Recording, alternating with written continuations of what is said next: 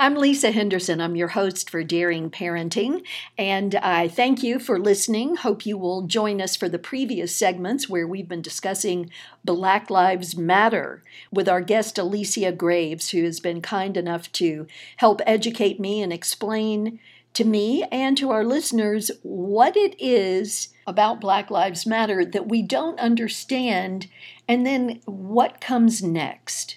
Alicia, we haven't even gotten to the forgiveness piece. Hell, we're a long way away from the forgiveness piece. Yeah, some of the forgiveness piece is for, at least for those white people who say, I didn't own slaves, but that was my grandfather and my great-great-grandfather.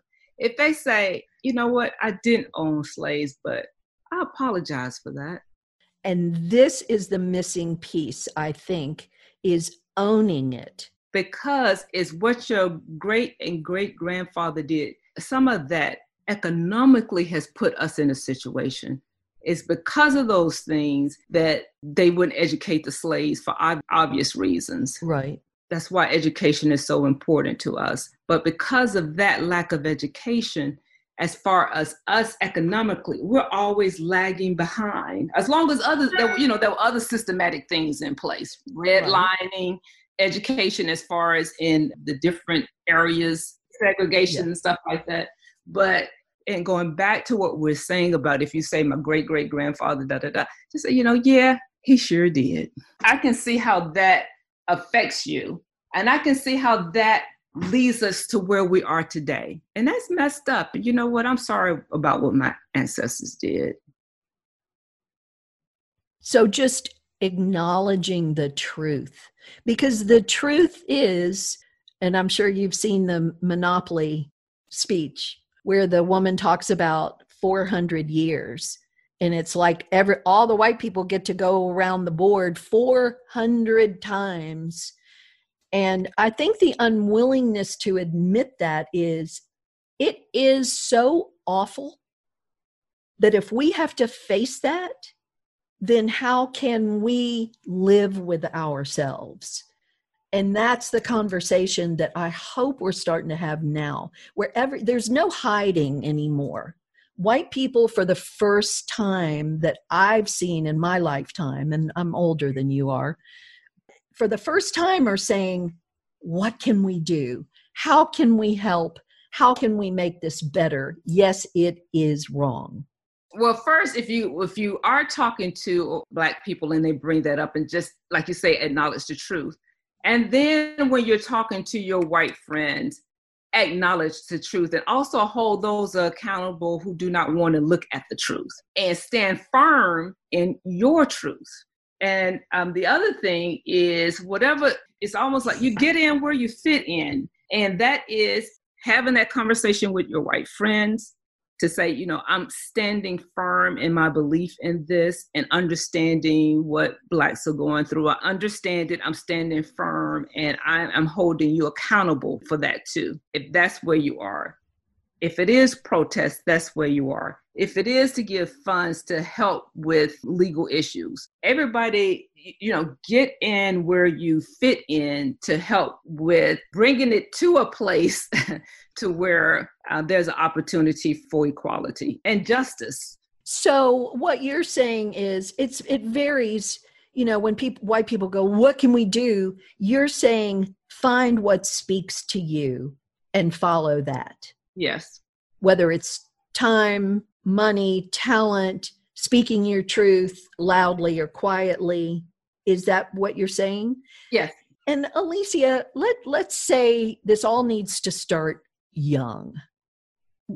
What would you think would be a good way to start working with parents to talk to their children, the schools? And I think we put too much on the schools. The bottom line is this belongs to the parents of children to teach. We cannot foist this off on our educational system. But if you were to say to the mother of a 4-year-old, 5-year-old, white child, Black child, what would you suggest? It's how you live. Your child, for the most part, mirrors what you do. Your child mirrors what you say. The parent is the example to that child. And then two, I don't, this is tough, find some Black people just like you, Lisa, and the other gentleman that's in our church. You decided that, you know what, for whatever reason, I'm going to this church and it's African American. For that 4-year-old, take them to a nursery school or put them in situations where they are in a diverse atmosphere. Mm-hmm. And then it's also what you do, what you say about those situations, because as they grow, they're listening to you. That's my suggestion. And what happens is that growing up, when you don't have the benefit of having a mixed circle, then you only learn one way of life. You're only exposed to one group of people. Right. And when you're only exposed to one group of people, that's all you know. You don't even have experiences to reflect on that might even inform you or inform the child. At least if that child is with other kids in diverse situations, they're going to probably hear some things, and then, let them go over to the parent's house, and spend some time and stuff, and it's getting to know each other. And that's where you learn. That's where you learn. Because then you say, well, you know what?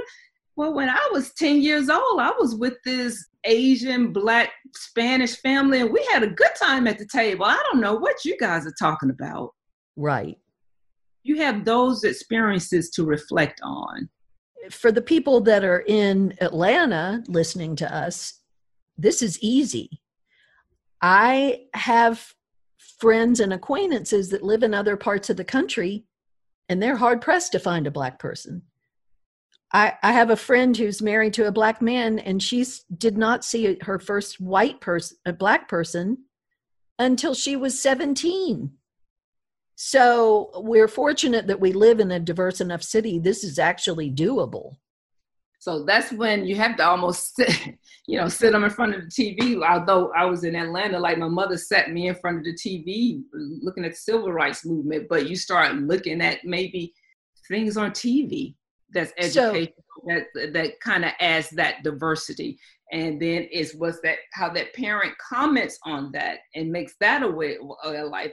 Like I said, a child mirrors you. Right. If you don't have another group of Blacks, Asian, Latinos to be with, then, I'm sorry, but there's TV. There's also the internet where you can be very specific about the kind of information you want to expose them to. And you all kind of watch together and talk about it and, interrupt you, have a conversation type thing. That's better than zero.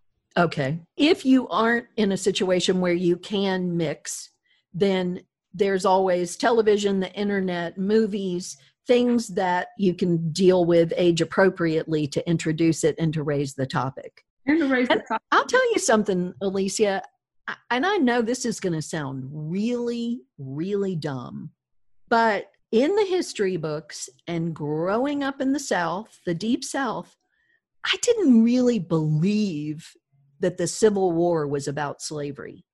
Somehow it was like, I didn't really know what it was about, but it was sort of like, well, those Yankees were just trying to come down and take money from us. So it was more this emphasis on the carpetbaggers as opposed to this was really a war to end slavery.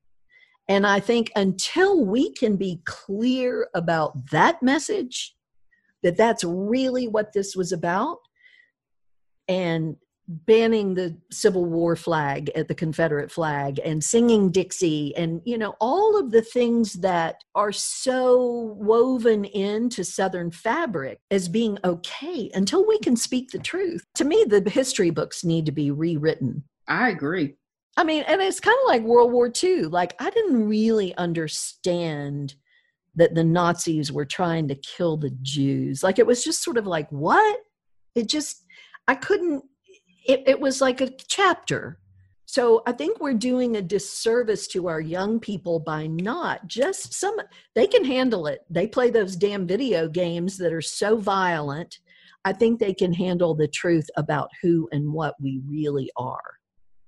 I think so too. I handle the truth about what we really are. And also, you know what that does too? What? when you present the truth of what we are, the truth of what slavery was and is, as far as, yeah, it was there was some oppression, but there were a lot of people who were smart out of that, a lot of people who did some things that's counter to what we hear about slavery. Mm-hmm.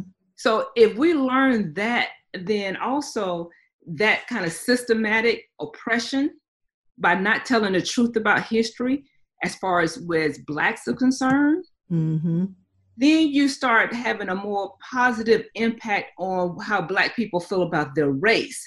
You know, it's not learned that they are the least. You learn more about, yeah, there was slavery. Yeah, white people chose to do this, but this is the other part of it too. These are these inventions. This what happened. This what happened. So that kind of adds some balance. So then Blacks, Latinos, whoever contributed to this world, then you grow up more feeling more positive about being who you are, and that's Black. My thanks to Alicia Graves. This has just been wonderful. We have really covered a lot, and next time on Daring Parenting, we're going to wrap up our discussion about Black Lives Matter with our super guest, Alicia Graves, and we'll talk about some of the subtleties of white privilege and how we go forward from here. Thanks for listening to Daring Parenting. If you'd like to know more, you can go to our website, daringparenting.com, or if you'd like to drop me an email, lisa@daringparenting.com. Thanks for listening.